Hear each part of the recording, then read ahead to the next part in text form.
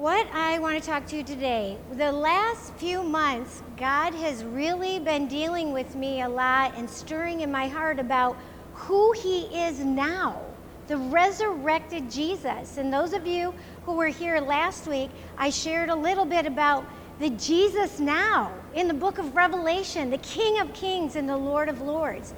And as I was looking in and studying and reflecting on that, Jesus said, Anna, this is the same Jesus. I am the same Jesus who is coming back again. And so this is what I started to dive into the Word of God and look into it more. And I was amazed at how much Jesus talked about His coming back, His return. He says it over and over again. And then also, even the early church, how much they talked about His return, His second coming. In fact, let's look there where Peter talks about it. In 2 Peter 3, if you have a Bible, or we're going to put it up there, you can read along. 2 Peter 3, 1 through 4, it says, Beloved, I now write to you this second epistle, in both of which I stir up your pure minds by way of reminder, that you may be mindful of the words which were spoken before by the holy prophets, and of the commandments of us, the apostles of our Lord and Savior. Knowing this first, that scoffers will come in the last days, walking according to their own lusts, and saying, Where is the promise of His coming? Since the fathers fell asleep, all things continue as they were from the beginning of creation. So Peter tells us, he wants us to remind ourselves of these things. And he tells us scoffers will come saying, Where is the promise of His coming? Things have always been this way. Why would it be any different? And then I had to ask myself, am I a scoffer? Honestly, how many times have I thought, oh, He hasn't come back for 2,000 years. What would make today any different? Or even worse, I'm just so caught up in my daily life that I don't even think about it. Ouch. I had to really think about that. And then Peter goes on to explain in verses 8 through 10, he said, But beloved, do not forget this one thing, that with the Lord 1 day is as 1,000 years, and 1,000 years is 1 day. The Lord is not slack concerning His promise, as some count slackness, but is long-suffering towards us, not willing that any should perish, but that all should come to repentance. But the day of the Lord will come as a thief in the night. One reason He hasn't come back yet is because He wants as many people saved as possible.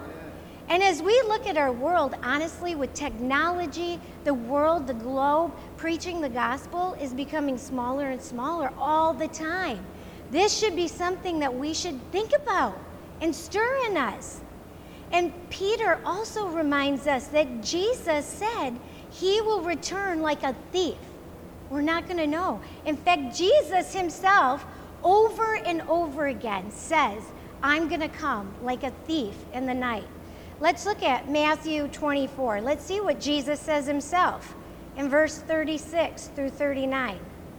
But of that day and hour no one knows, not even the angels of heaven, but my Father only. But as the days of Noah were, so also will the coming of man be. For as in the days before the flood, they were eating, drinking, marrying, giving in marriage, until the day that Noah entered the ark, and did not know until the flood came and took them all away. So also will be the coming of the Son of Man. I'm a wife, I'm a mother, I'm a teacher. I have all these things in this natural world, right? We go through challenges. And it's not that Jesus isn't saying that He doesn't care about that. Debbie recently lost her sister. Jesus was there in that time. I recently had a friend that went through a family that went through a traumatic loss.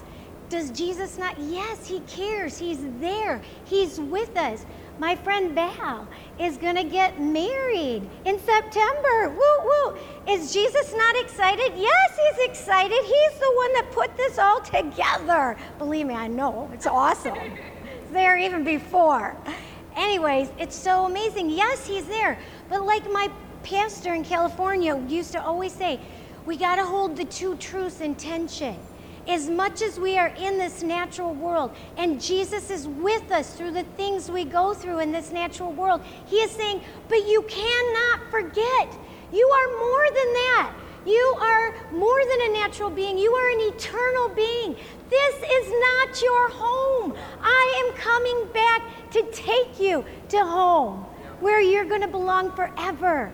We have to hold these truths in tension all the time. He's coming back for us. And he continues on in Mark 13:32 through 33. He says, but of that day and hour no one knows, not even the angels of heaven, nor the Son of Man, but only the Father. Take heed, watch, and pray, for you do not know when the time is. So Jesus is telling us, take heed. What does that mean? That means we need to be paying attention, being alert. He says to watch. So what does that mean? Looking for his return. So while I'm doing my laundry, is my heart watching, saying, ooh, could this be the day he's coming back? While I'm cooking my dinner for my family, and is my heart watching? Oh, could this be the day? And then he says, pray.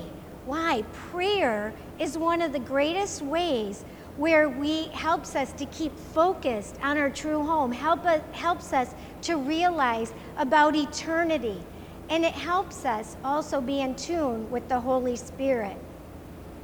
There's two parables I want to talk about today that Jesus, I feel, really reflects on how he wants us to be ready for him, for his return. Let's look at Matthew 25, verses 1 through 13. The kingdom of heaven can be illustrated by the story of 10 bridesmaids who took their lamps and went to meet the bridegroom. But only 5 of them were wise enough to fill their lamps with oil, while the other 5 were foolish and forgot. So when the bridegroom was delayed, they laid down to rest until midnight.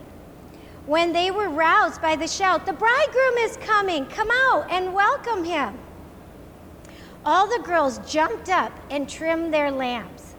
Then the 5 who hadn't any oil begged the others to share with them, for their lamps had gone out. But the others replied, we haven't enough.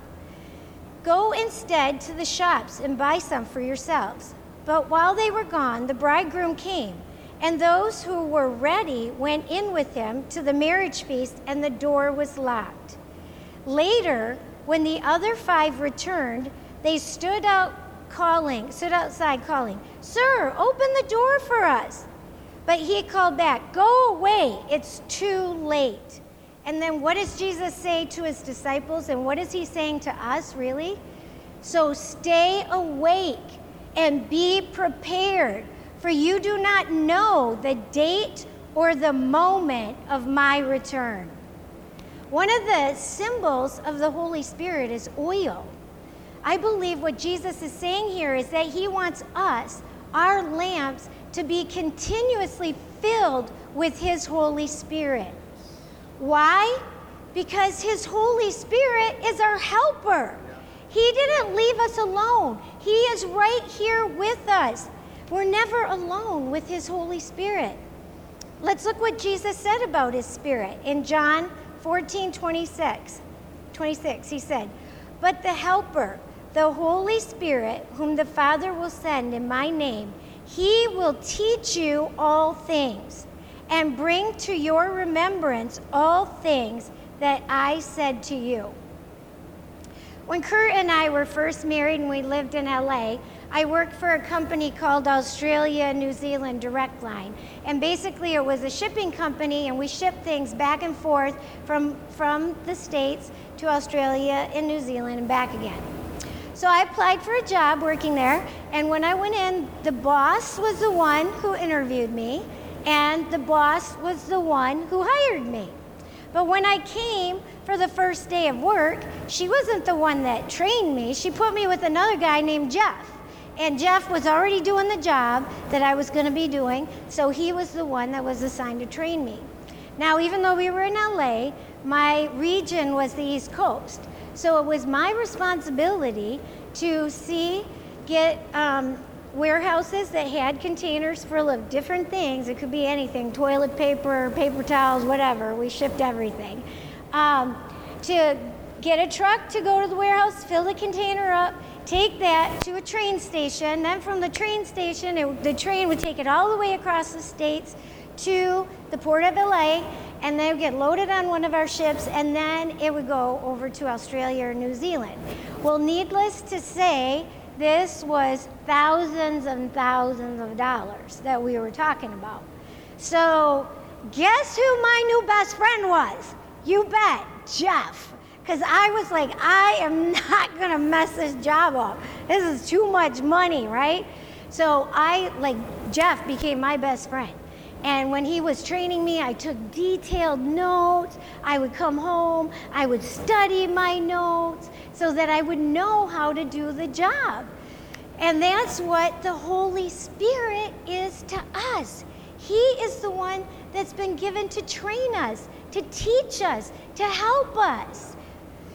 In John 14:15 through 18, he says, "If you love me, keep my commandments, and I will pray to the Father, and he will give you another helper, that he will abide with you forever, the Spirit of truth, whom the world cannot receive, because it neither sees him nor knows him.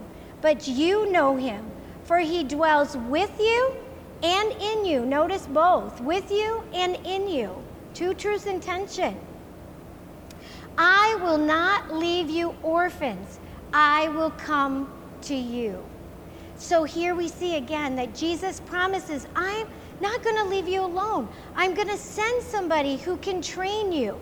Until I come back for you, you have a helper. He will remind you of what you need to be reminded of. He will tell you things to come so you can be prepared. But we have to rely on him. Just like I had to rely on Jeff. We have to rely on him. We have to position ourselves to receive from him. We have to let him be our best friend. And as we do that, we will be able to have his help and his guidance into what the Lord has for us. And that's why Jesus doesn't stop with this parable. He said when he returns, it's not enough that we're just all filled with the Holy Spirit. We're filled with the Holy Spirit for a purpose, right? Jeff didn't train me so I could learn the job. Jeff trained me so what? I could do the job, right? And that's what he wants. So let's continue to look at the second parable that Jesus gives us in Matthew 25, verses 14 through 28. He says, "For the kingdom of heaven is like a man traveling to a far country, who called his own servants and delivered his goods to them. And to one he gave 5 talents, to another 2, and to another 1, to each one according to his own ability, and immediately he went on a journey. Then he who had received 5 talents went and traded them and made another 5 talents. And likewise, he who had received 2 gained 2 more. But he who had received 1 went and dug in the ground and hid his Lord's money. After a long time," notice in both parables, there's this period of a long time or a delay. "The Lord of those servants came and settled accounts with them. So he had received 5 talents, came and brought 5 other talents, saying, 'Lord, you delivered to me 5 talents. Look, I have gained 5 more talents besides them.' His Lord said to him, 'Well done, good and faithful servant. You were faithful over a few things. I will make you ruler over many things. Enter into the joy of your Lord." He also, who received 2 talents, came and said, "Lord, you delivered to me 2 talents. Look, I have gained 2 more talents besides them." His Lord said to him, "Well done, good and faithful servant. You have been faithful over a few things. I will make you ruler over many things. Enter into the joy of your Lord." Then he who had received the 1 talent came and said, "Lord, I knew you to be a hard man, reaping where you did not sow and gathering where you did not scatter seed. And I was afraid and went and hid your talent in the ground. Look, there you have what is yours." But the Lord answered and said to him, "You wicked and lazy servant, you knew that I reap where I have not sown and gathered where I have not scattered seed. You ought to have deposited my money with the bankers, and at my coming I would have received back my own with interest. So take the talent from him and give it to the one who has 10 talents. So I just want to point out a couple things here. Let's go and look again at verse 15. He said, "And to one he gave 5 talents, to another he gave 2, and to another 1, to each according to his own ability, and immediately he went on his journey." Here we see that the Lord gave each according to his own ability. That says a couple things to me. One, it says to us that the Lord is never going to ask us to do something we can't do, that he hasn't given us the ability to do, that he hasn't equipped us to do. And also notice the second thing. The Lord did not compare any of the servants with each other. He didn't say to the one with 2 talents, "Hey," when he came and said, "Here, I have 2 more." He didn't say, "Hey, why didn't you get 10 talents like that guy?" He didn't say that. Or he didn't say, "Oh, you're so good. You just, you did, at least you did more than the other guy over here," right? And that's what our sinful nature does. We tend to want to compare ourselves. It's a snare.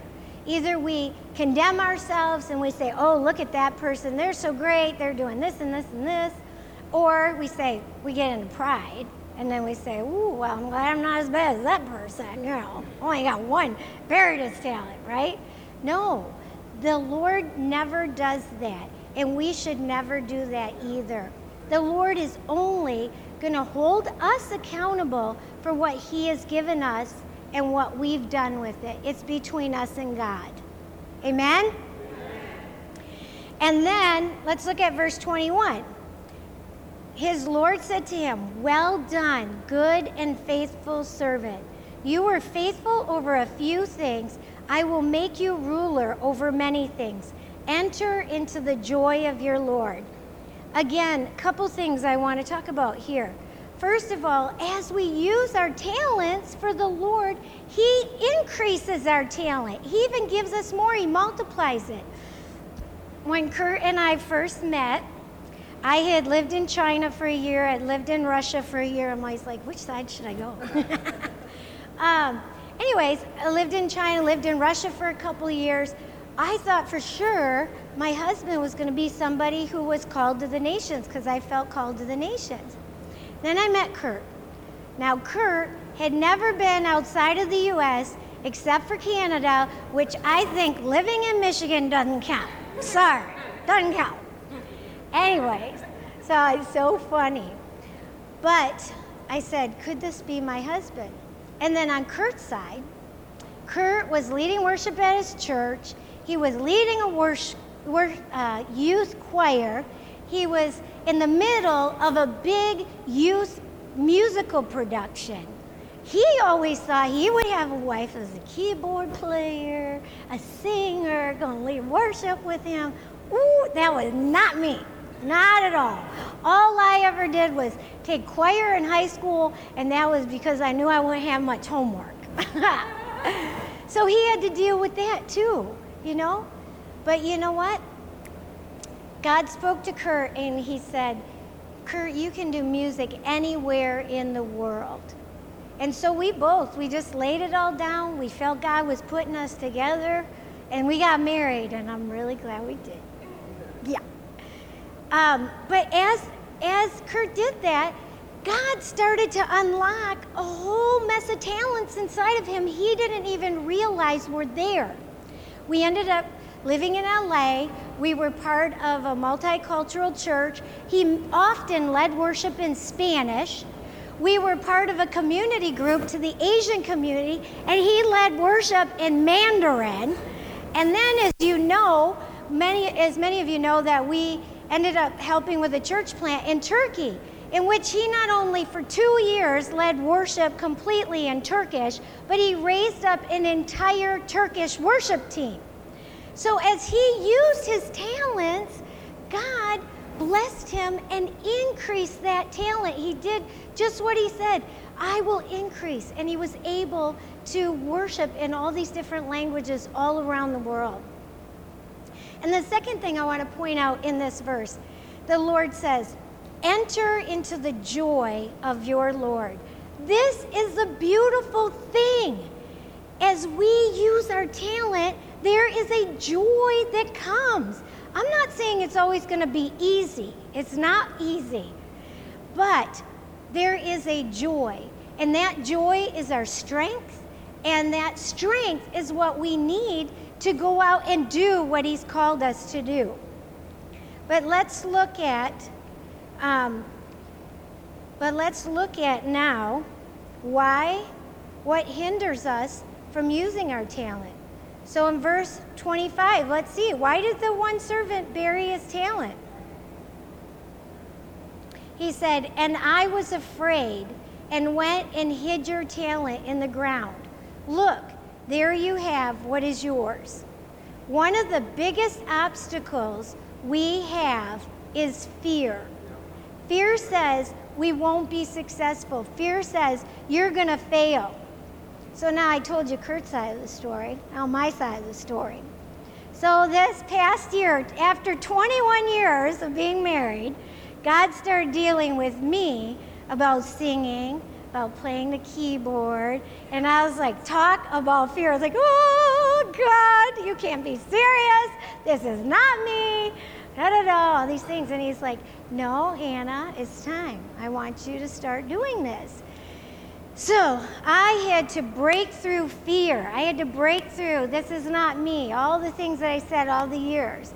And I just, as you guys have seen, I have just stepped out and been worshiping in front of you guys, right? And I have to say, as I've stepped out, Tamora has been amazing encouragement. I've been having fun with it. And I have to admit, it is nice to be married to the worship leader. And at home, I've been practicing the keyboards, and one of these days, I will play the keyboard for you guys. Yes, I will. But I've had to press through fear, lots of fear. And as I have, God is unlocking talents inside of me that I honestly thought weren't there at all. And I've been filled with joy. And in fact, I want to talk about joy for a moment. Joy is a really great indicator to know God is leading us. Not saying that we're not going to have to press through fear, not saying it's going to be easy, but there inside there's a joy and a peace. I've learned through the years walking with the Holy Spirit that he doesn't push us from behind. It clearly says in his word he leads us. In our Western culture, we're very performance-based. We're very all about do. I need to do this, need to do that. When you meet somebody new, what's one of the first questions? What do you do, right? It's all about do. And whenever you're feeling like pressure that you have to do something, that you have to perform, you're feeling driven or pushed from behind, I want to say to you, stop and question it. Ask the Lord, is this really you? Because the Holy Spirit will lead you. He will say to you, all right, you got this. You can do this. Like I'm up here, and he's like, girl, I'm with you. You can do it. That is the difference. He's leading us. There's a joy and a peace that comes, even when it's hard. And I believe that these parables are in this order. That Jesus, when he returns, he wants us to be filled with his Spirit, and from that place of being filled with his Spirit, go out and use our talents, right? When I write a letter, which has been a while, but when I lived in China, there was like no internet. So some of you know about writing letters, some of you don't, but a lot of us will know about writing papers in school, right? And one of the main points is the summary at the end. When you're wrapping everything up, where you're putting in the main points that you want the reader to get, right? You put it at the end. This message is so important to Jesus that it is the main theme throughout the last chapter of the Bible. He says over and over, behold, I am coming quickly. And let's even look at what are the very last two verses of the last chapter of the Bible. We're going to look at Revelation 22, 20 through 21. Jesus says, he who testifies to these things says, surely I am coming quickly. And what is John's response? Amen. Even so, come, Lord Jesus, come. The grace of our Lord Jesus Christ be with you all. Amen. Now, I mentioned my friend Val here is getting married in September. What I didn't mention is that her fiance is Cuban, and they're not together right now. And I can promise you, every morning when she gets up, her heart is longing for next month when he's gonna be here and they get to be together. And even though she's gotta go to work, even though she's gotta plan a wedding, all of these things in her natural life, there's this part of her heart that is constantly longing to see her groom, right? Yeah. And this is what John is talking about. This is why we say, come, Lord Jesus, come. He is our groom. He is the lover. He is our first love, right? And our heart says, oh, Jesus, come. We long for you. But it all starts by being filled with his Spirit. And so I asked Kurt to come and Tamora to come, and they're going to sing this song, and I want us all to stand and sing. It's called Fill Me Up, Lord. And I just pray that as we sing this song, that would be the cry of your heart, that you would cry out, Holy Spirit, come fill me up, so I can go from this place out to do. Renew that love affair with Jesus. If you need that fire ignited again as him, as your first love, as you sing this song, just let that be your heart's cry, to fall in love with your true bridegroom, who you're going to spend eternity with. And if you need prayer, Mickey and I will be up here. If you want special prayer, we can pray for you.